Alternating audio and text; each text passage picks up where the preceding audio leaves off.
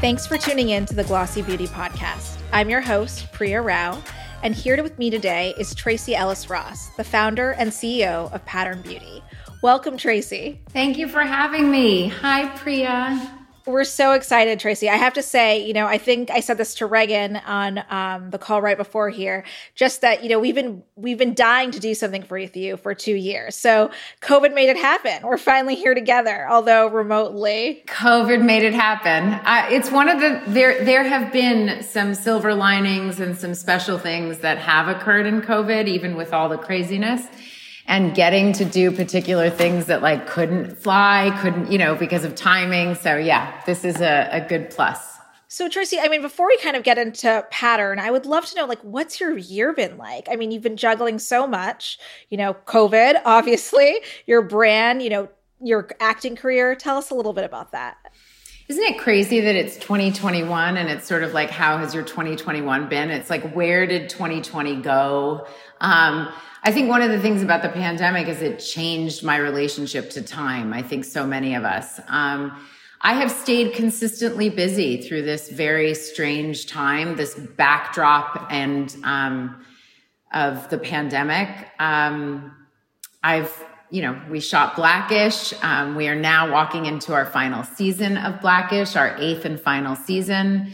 I am the CEO and founder of a company that has stayed very busy and that I am also very participatory. I am the leader on that one. So it's been a very fruitful and wonderful time with a lot of newness to it. Doing things in a different way than the tried and true that we've had. And I've stayed busy, but also more anchored to my humanity, I think, in a different way. I think the grind of pre-pandemic is hopefully not going to creep its way back into my life. I stay very busy, but there's a sense of being able to hold on to some semblance of not normalcy, of sort of my humanness in the midst of all of it. Tell me, Tracee, when did you think that you ever wanted to be a beauty founder or a beauty CEO? Was this something that you had on the horizon? It's so funny. I didn't even know the term. I didn't know what a CEO was. And I remember, I don't know, maybe 6 years ago, 7 years ago, someone saying something about a C-suite. And I was I don't know what that is. I was is that the presidential suite at a hotel? I was I don't know what that is. I think my aspiration around the hair care just didn't have a term. I didn't have a term to know what it was that I was walking towards and wanting. But when I hear other founders and CEOs talk about their journey, my journey was very similar. I didn't set out to create any company. It wasn't I want to make companies. I'm an entrepreneur who just makes companies and I want to be a CEO. It was more, there is a genuine need that is not being met in the beauty community, in the world of beauty, and in the retail beauty space that I know as a consumer, I long to fill. I want that need met for myself. And there's a vast community of people who also deserves to be served and celebrated in this way. And so my journey in hair care really started with my own personal journey. And within that, the realization that there was a big void. And it led me right here to Pattern Beauty that's been on the shelves for 2 years. Yeah, now. Almost 2 years. September, right? Will be 2 years. Mm-hmm. Mm-hmm. Go back a little bit. I think people probably have a lot of misconceptions about how you got interested in beauty, how you got interested in hair. What do you remember from your childhood? So I have always loved beautiful things. I am the child of an extraordinarily glamorous woman who, in hindsight, I can articulate that what I saw and was so intrigued by with my mother, who, for those that don't know, is Diana Ross, was that, I saw this incredibly powerful and glamorous woman in a sparkly dress on a stage. But I would sit hidden in her dressing room on the floor watching her transform herself into this woman that was going to be on stage. She didn't have makeup artists and hair people. She did it herself. And I would sort of watch her do this. And what I have now been able to articulate is that I was watching a woman utilize her agency and utilize beauty as a way to transform herself into all these different aspects of who she was. That it wasn't about satisfying somebody else's desire of how she was seen, but actually an expression of her own identity. That it was sort of, this is me versus look at me. So that was my first intro into what we call the beauty world and the culture of beauty. Tell me a little bit more about, how that felt. Because I mean, as a child, I think everybody they're watching their mom, they have their rituals, but it could also be really intimidating as you kind of graduate a little bit when you become a teenager and you're kind of developing your own sense of style. Yeah, it wasn't. I mean, I've always said, I grew up in my mother's embrace. I grew up in her arms and her metaphorical arms, and same thing in terms of her style and her beauty and what that offered me. It honestly, for me, it was an entrance into my own identity. It was one of the ways that I discovered who I was, what I loved, what made my heart sing, and what made me feel powerful and in charge of my own life and my identity and my agency and how I navigate the world. And so when I did become a teenager, as a child, I loved my hair. I had like a big mane of hair that, in all honesty, mirrored my mother's mane of hair and was just sort of, it connected me to the tribe of my family. My cousins had lots of hair, and I had so many childhood experiences of going to the beauty salon on Saturdays and being at my grandmother's and my cousin's house and my aunt doing my hair and lining up at my grandmother's fancy special bathroom downstairs. All the cousins, boys and girls, lined up outside as she would bring us into the guest bathroom downstairs and lay us on the sink, put our head in the sink, and then fill our hair with mayonnaise, which was her conditioner. And we would deep condition our hair and walk around smelling like sandwiches for like a week. But so all of those things were a part of my childhood. And then when I moved into my teen years, again, in hindsight, I can articulate it, but I looked around in the world and I didn't see what I had mirrored in my family.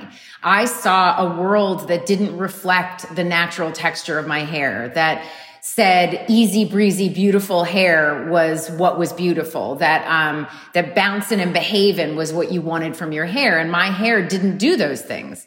So I started on this journey of sort of honestly attempting to beat my hair into submission, to make it do what was apparently that standard of beauty that would make me acceptable, receivable, lovable by, my peers and community and all of that. And everyone's like, yeah, but your mom had hair. I was like, yeah, but at 14, you don't care what your mom's hair looks like. Like at 14, you're like looking at who the music artists are, who's on television, who, all these other places. So that started this sort of contentious relationship with my hair that led me into that deep dive of, okay, so how do I care for my hair? I love what you said right there, that you were beating your hair into submission, because I feel like so many things, especially hair in the beauty context, is such a loaded topic, right? It's, you have to change yourself, contort yourself to be, society's ideal. But I'm wondering, like, when you kind of felt that that's not what you wanted and that's what made you start Pattern. So this loaded topic of beauty, I always remind people, yes, you can look at beauty as an aesthetic, sort of surface-oriented industry. But if you are a woman of color, a person of color, if you are in any way a colorful person that doesn't fit that particular status quo identity, your beauty actually ends up being a portal into your soul, your hair, and it becomes a political statement of sorts in how you choose to honor your authentic beauty and your authentic self. And my journey was hard earned and slow, like everybody's. And that expression of beat your hair into submission, I am not the only one. There are just vast people, like so many people who have been in this position of whether it's relaxing their hair with chemical relaxers or texturizers or putting so much heat onto your hair that it's dry and damaged and all those kinds of things. And if you just look at that phrase, beat your hair into submission, you can see the connection of the political conversation that is actually there within the beauty industry. For me personally, I just slowly started to have to nurse my hair back to health. I had moved to Europe and went to high school, 10th, 8th, 9th grades. I was in Paris and Switzerland. I didn't have access to my mom being able to do my hair in the morning and put a hot comb on the stove in the morning, to roll my hair up at night, to go to the beauty salon on Saturdays. And so I started to have to function with my own hair. I was also an athlete. So I was sweating a lot. I was swimming for a minute, and I was a track runner. I was a cross country runner. So there were elements that were at play that forced me to have to figure out how to deal with my hair, how it authentically grew out of my head. And in all of those years of nursing my hair back to health, I became my own best expert. And I realized that there was not only were there not a lot of products, but there were not a lot of people who could support me in wearing my hair the way it naturally grew out of my head in its natural curl pattern. And so when I started Girlfriends, I had nursed my hair back into like its natural curl pattern. Like that is like virgin hair on Girlfriends. And then I had to do it again, by the way, because I damaged my hair somewhere midway through Girlfriends. I started putting heat on my hair again and had to start my whole process again. But when Girlfriends finished, I had, over those 8 years, been introduced to a vast community of people that were just like me, that had become their own best experts, who were also looking for products, who also wanted to wear their hair naturally, who were emulating how I wore my hair on Girlfriends. And at that time, there were I could probably name the 5 actresses that I had seen through my life, like Rae Dawn Chong, Lisa Nicole Carson, Cree Summer, Lisa Bonet. There's just a handful that I was seeing that wore their hair naturally. And so the telltale moment was I went to buy products for myself somewhere towards the end of Girlfriends at beauty supply shops on Wilshire in Los Angeles. And those beauty supply shops usually have a salon in the back. And a salon expert came forward and he was like, "Oh my God, you have no idea the amount of people that bring in pictures of you out of magazines and say, I want my hair like this." And he's like, "The only way you're going to get it is if I sew it in." And I was like, "But that's not true." I was like, first of all, no one should want my hair. They should want their hair. But you need the right products. People just need the right products. And he was like, "Well, if you make products, you'd be a millionaire." And I was like, huh. And that was the first thought I had. When Girlfriends finished, I wrote my first hair care brand pitch. And that from that moment until when I finally met or found my operational partners, Beach House Group, it was a 10-year span. That's incredible to me. I can't believe it took that long, because now it seems like these brands are popping up left and right?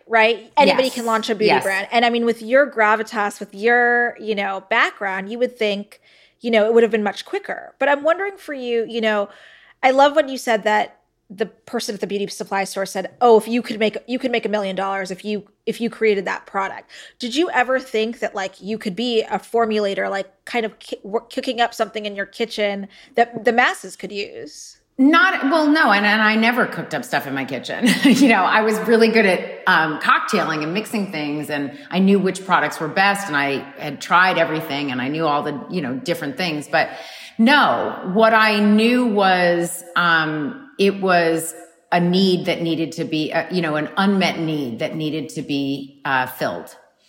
And the 10 years seems long, but it isn't. So let me just give you a couple of framing things. During Girlfriends, there was no social media.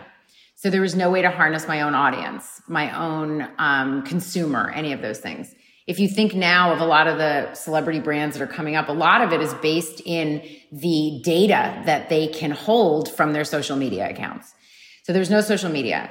The term Black girl magic didn't exist. And that's not to say that Black girls weren't extraordinary, beautiful, powerful, worthy of celebration and magical at the time, but there was no term. And Dr. Kimberly Crenshaw often talks about the fact that without a frame, it's very difficult to hold facts that don't have sort of a space that we can qualify or quantify them. So like I give the example all the time, like Girlfriends, people said was the Black Sex in the City. And I'm like, first of all, Girlfriends happened before Sex in the City. And secondly, we aren't the Black anything. We're the show Girlfriends. But for a lot of people, it was that's what gave them the context to be able to understand what the show was.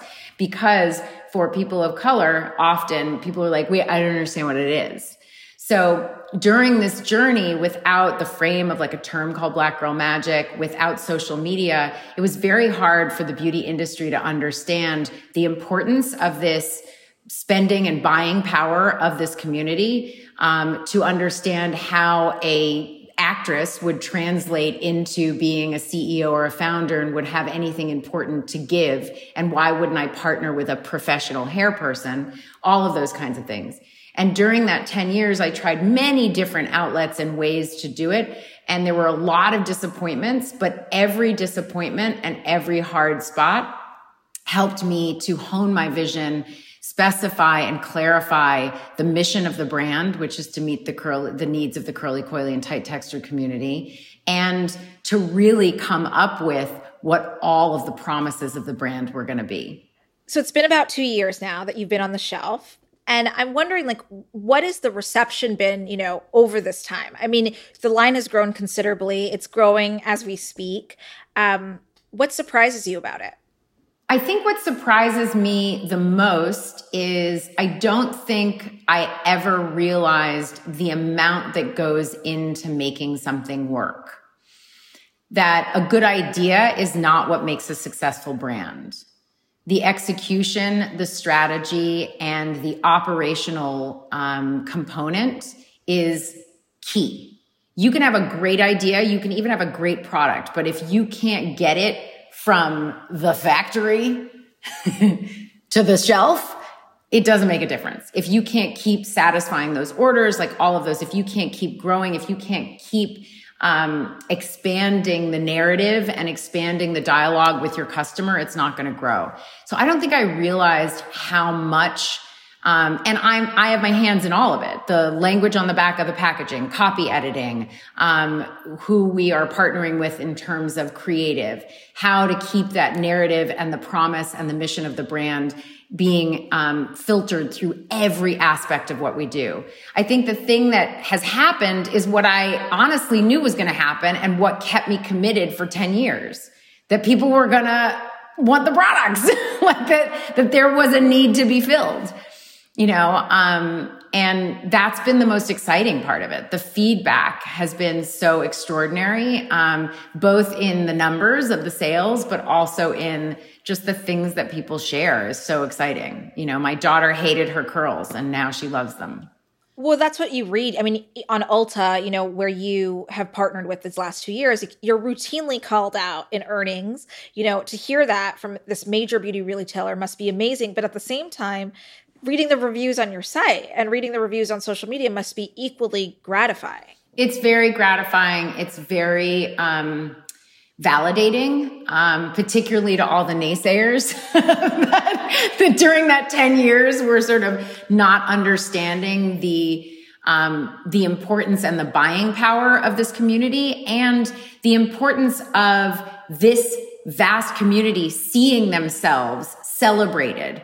That, Pattern is a brand that is anchored around the celebration of Black beauty, that we are the subjects and not the objects of our content. And we get to see ourselves mirrored back in all of our beauty. And that, I think, has made a big difference. And I don't think people understood the importance of that, particularly in a world that has not mirrored back our beauty in that way. Do you think people get it now more?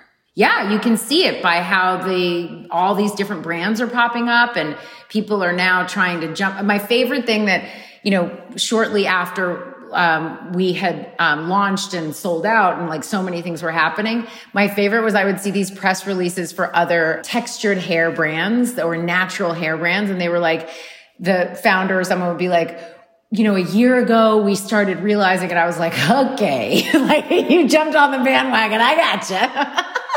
And realizing that, this has been a life journey for me and a 10-year journey with a lot that was put in.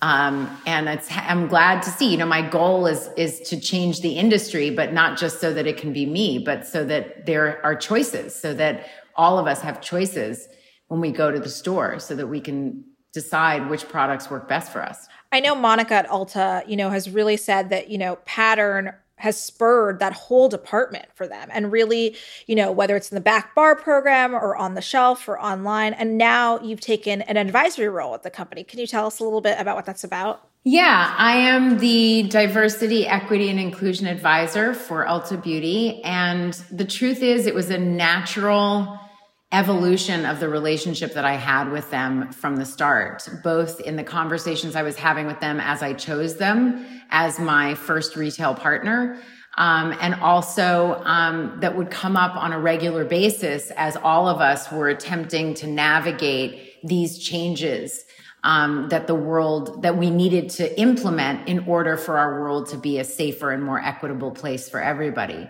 And it's been really fun for me. I mean, the distinction, it's a way that I love using my mind. The distinction that I have and that I always say to people is the advisory role means that the work is not for me to do. I'm there to advise. I'm there to share my community of experience, the people that I know that are experts in this field, and to advise and suggest and sort of be in dialogue with them on a regular basis to make sure that they are continuing to keep the attention on DEI.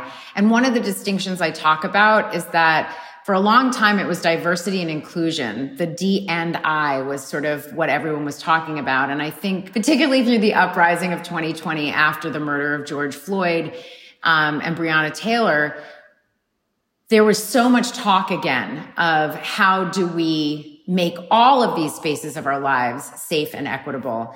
And people started to really understand that diversity and inclusion needs to be anti-racist.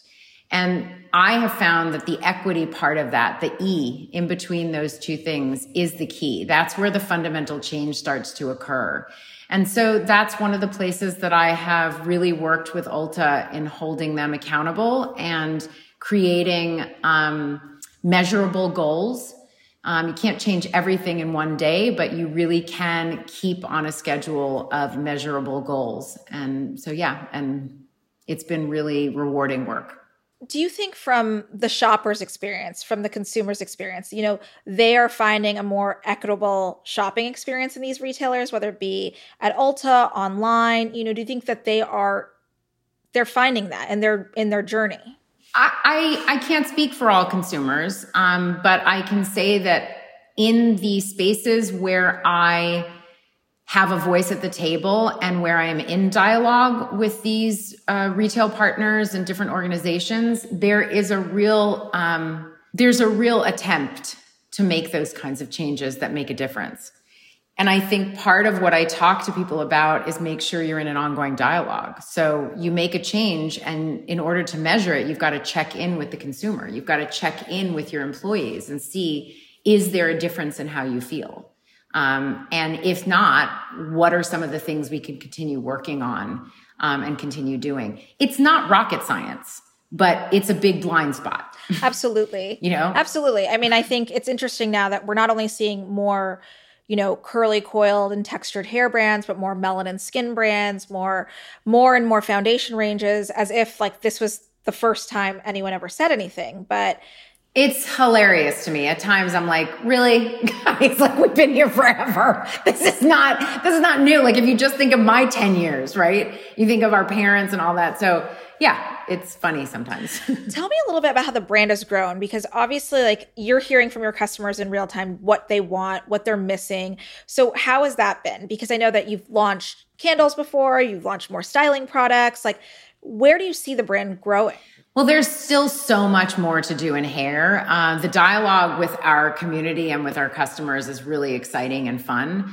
The styling products really came out of that. The Jumbettes came out of the dialogue. So the larger sizes came out of the dialogue with our customers of like which of the products they actually need bigger sizes of. So we just launched the Jumbettes. They're a little smaller than the conditioner jumbos, but the Jumbettes in the styling cream and the curl gel, which are two customer favorites. We already have the Jumbette and the leave-in conditioner. So that kind of dialogue is great, but there's so much more to do within the hair space. A lot of stuff that's in our pipeline. You know, it takes a long time to launch a product. Once you get the formula right, then you've got stability testing, et cetera. And so things really take time, but there's stuff in the pipeline that I'm very excited about.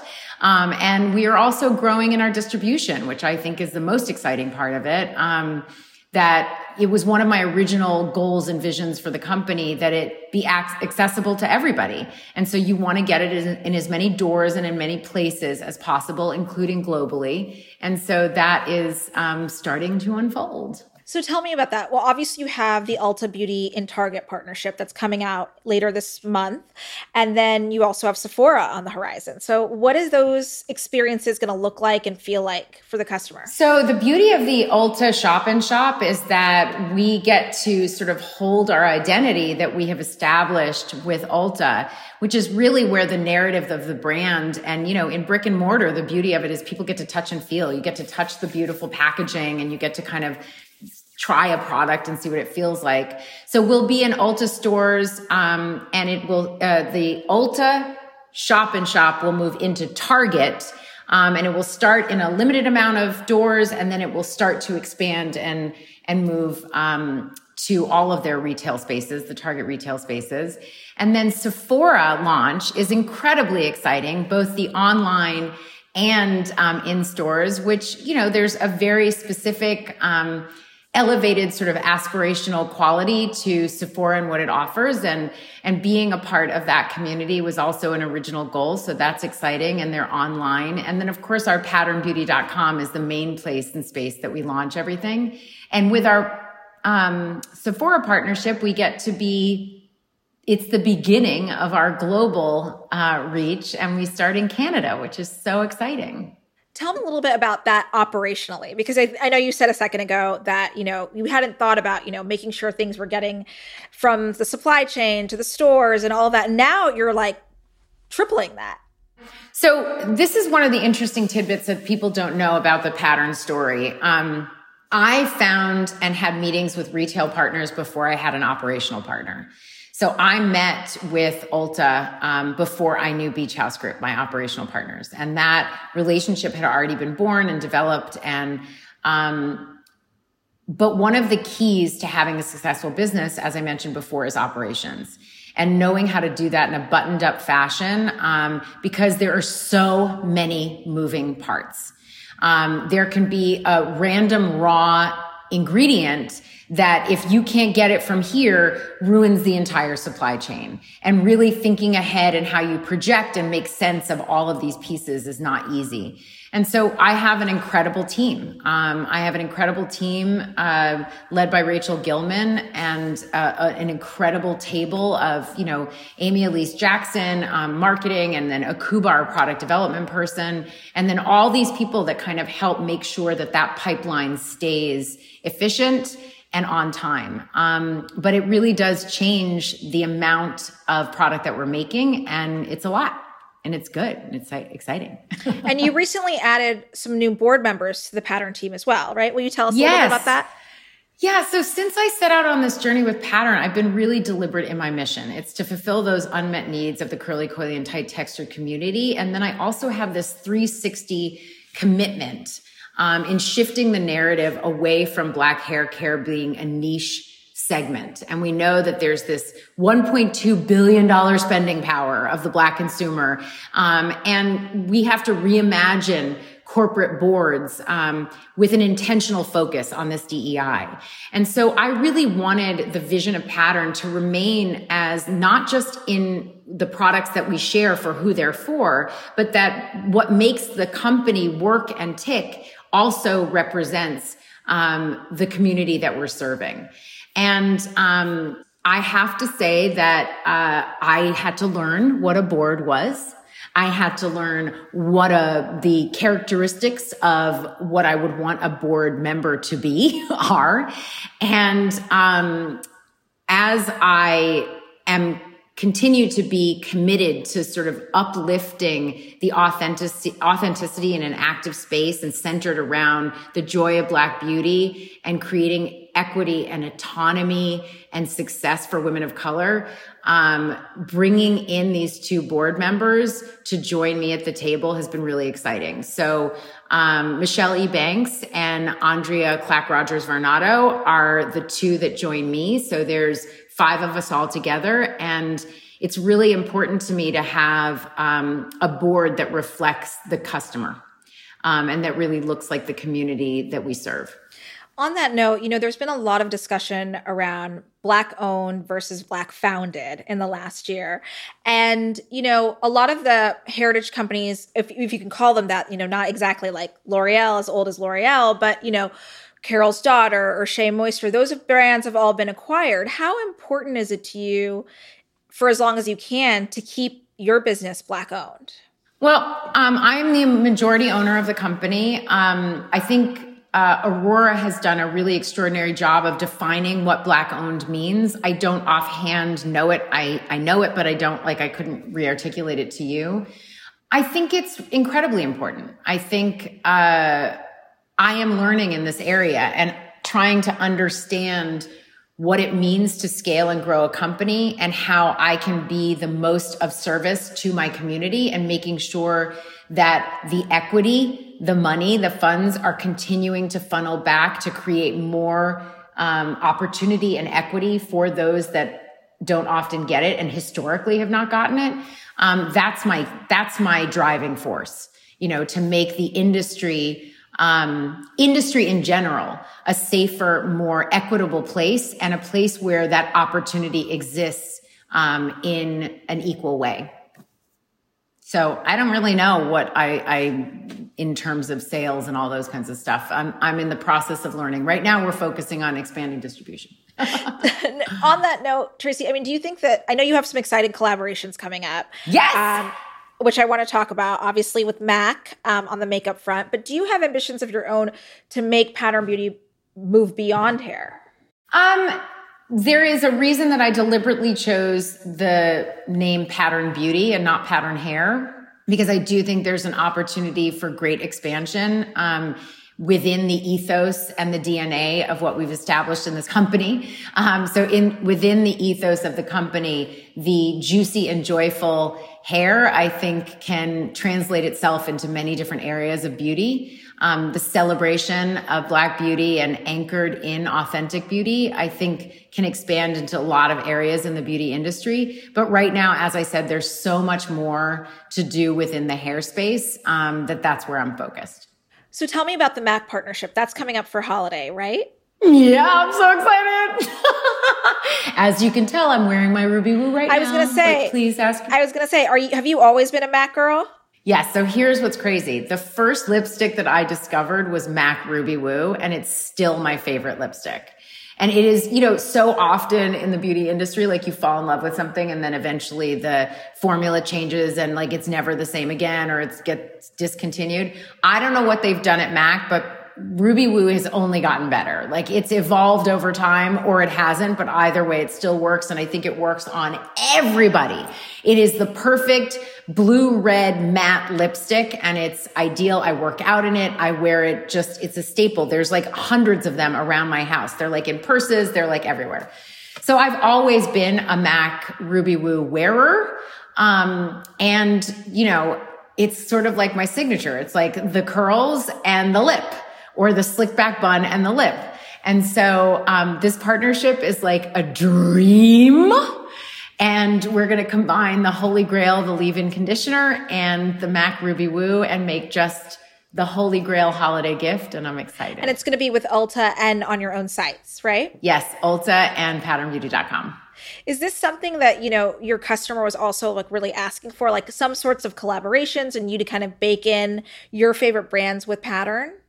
I think collabs have been like a big thing in the industry, particularly, we've seen like H&M with designers and like all these different kinds of things. And they've always been fun, but there's something really beautiful about those synergies that have occurred in the last year. I've been noticing a lot of that. I think the combination of the pandemic and everything happening that people are being really creative. Like, the Balenciaga and Gucci combo, you know what I mean? Like, it's just like mind blown.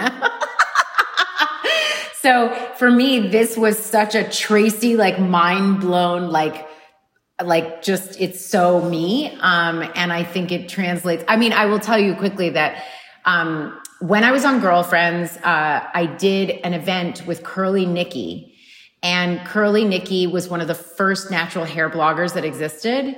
And we had this event and I pulled up, and around the block it was the first, social media didn't exist. It was the first time I saw around the block were all these women who looked like me. Pencil skirts, wide belts, hair either out and curly or back in a slick back bun, wearing Ruby Woo. And I was like, oh my God. So there are a lot of people that live in this red lip gang, this red lip curly gang. So I look forward to sharing it in this way. Well, you have a lot coming up, Tracee. Obviously with the brand, but and the products, but what are you most excited about, for the rest of this year into 2022?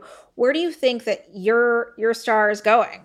Well, I'm really excited about walking into this final season of Blackish, knowing it's the final season and getting to do it with my eyes and my heart open.